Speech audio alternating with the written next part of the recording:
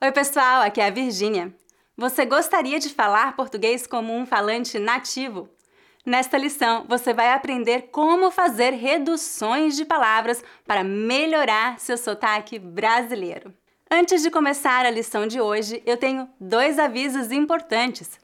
Primeiro aviso: os meus próximos cursos Premium, com aulas em grupo via Zoom, começam em fevereiro.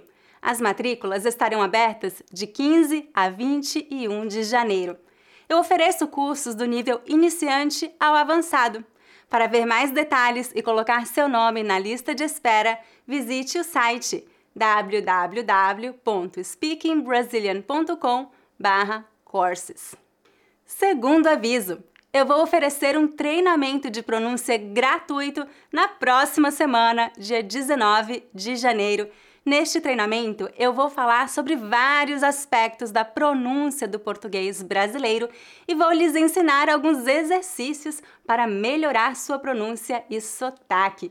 Inscreva-se gratuitamente no site www.speakingbrasilian.com/free-training.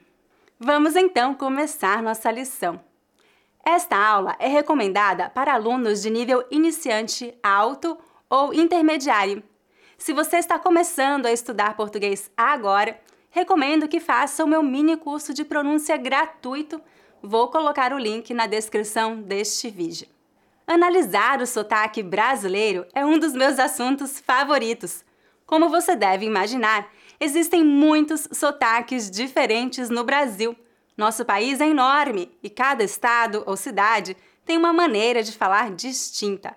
Então, quando falamos sobre sotaque brasileiro, estamos nos referindo de maneira genérica a uma grande variação de dialetos e usos da língua. No entanto, apesar da grande diversidade de dialetos, alguns detalhes de pronúncia são comuns em boa parte do país.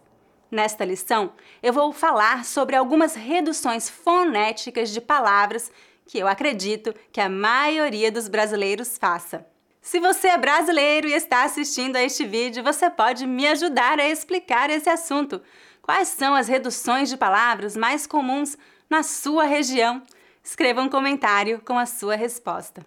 Vamos então entrar no assunto principal deste vídeo: redução fonética de palavras. O que é isso?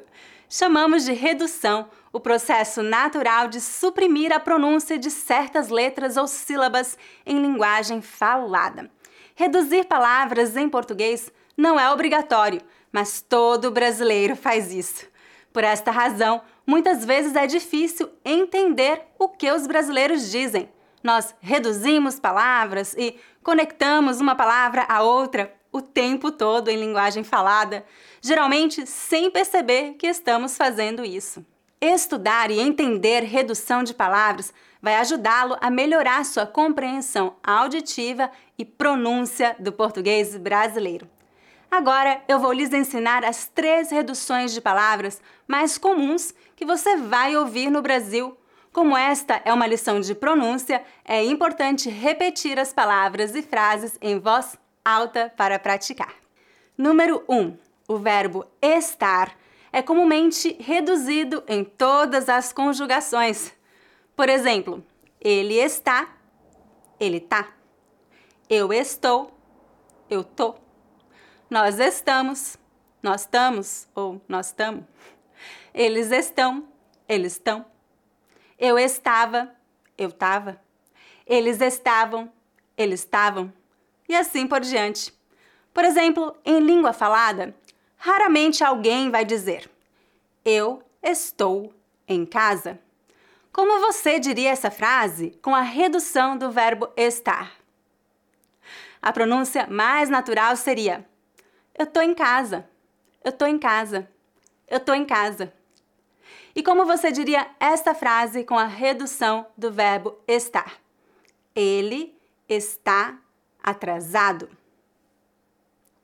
A pronúncia mais natural seria: ele tá atrasado, ele tá atrasado, ele tá atrasado. E como você diria esta frase com a redução do verbo estar? Eles estavam estudando. A pronúncia mais natural seria: Eles estavam estudando. Eles estavam estudando. Eles estavam estudando. Número 2. A palavra você é comumente reduzida a se. Por exemplo, em língua falada, raramente alguém vai dizer onde você está. Como você diria esta frase com as reduções que eu acabei de ensinar? A pronúncia mais natural seria onde você tá? Onde você tá? Onde você tá? Onde você tá? Veja que eu reduzi a palavra você e a palavra está. Onde você tá? Onde você tá? Onde você tá? Outra maneira muito comum de fazer a mesma pergunta seria você está onde? Como você diria esta frase com as reduções que eu acabei de lhe ensinar? A pronúncia mais natural seria você tá onde? Você tá onde? Você tá onde? E como você diria esta frase com as reduções que eu acabei de ensinar? O que vocês estão fazendo? A pronúncia mais natural seria o que vocês estão fazendo? O que vocês estão fazendo? O que vocês estão fazendo? Uma observação interessante. Normalmente não reduzimos a palavra você depois de preposições ou verbos. Por exemplo, isto é para você. Quem é você? Nestes casos, não há redução. Número 3. As letras R e S em final de verbos também são comumente suprimidas quando nós falamos rapidamente. Por exemplo, como você diria esta frase com redução? Vamos lá. A pronúncia mais natural seria vamos lá, vamos lá, vamos lá. E como você diria esta frase com as reduções que eu ensinei? Aonde você quer ir? A pronúncia mais natural seria aonde você quer ir? Aonde você quer ir? Aonde você quer ir? Note que a pronúncia da letra R desaparece. Aonde você quer ir? Aonde você quer ir? Aonde você quer ir? E como você diria esta frase com as reduções que eu ensinei? Você quer falar comigo? A pronúncia mais natural seria você quer falar comigo? Você quer falar comigo? Você quer falar comigo? Note que reduções de palavras são usadas apenas na fala, especialmente em linguagem coloquial. Essas reduções não devem ser usadas na escrita. Além disso, em linguagem falada formal, é recomendável pronunciar palavras claramente e evitar reduções. Muitas pessoas escrevem de forma abreviada em mensagens de texto e nas redes sociais, mas esse é outro assunto que será abordado em outro vídeo. É isso, gente! Agora você já sabe como reduzir palavras em português.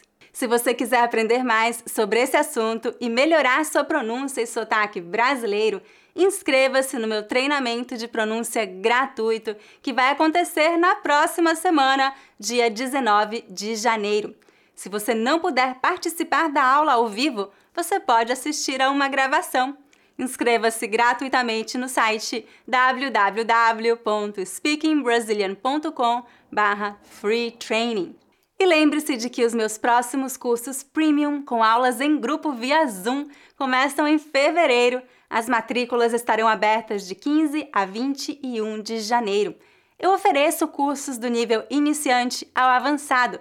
Para ver mais detalhes e colocar seu nome na lista de espera, visite o site www.speakingbrasilian.com/courses. Agora é hora do dever de casa. Que outras reduções de palavras você conhece em português?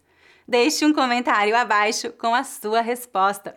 Se você gosta do meu conteúdo, lembre-se de dar um like neste vídeo e de se inscrever em meu canal.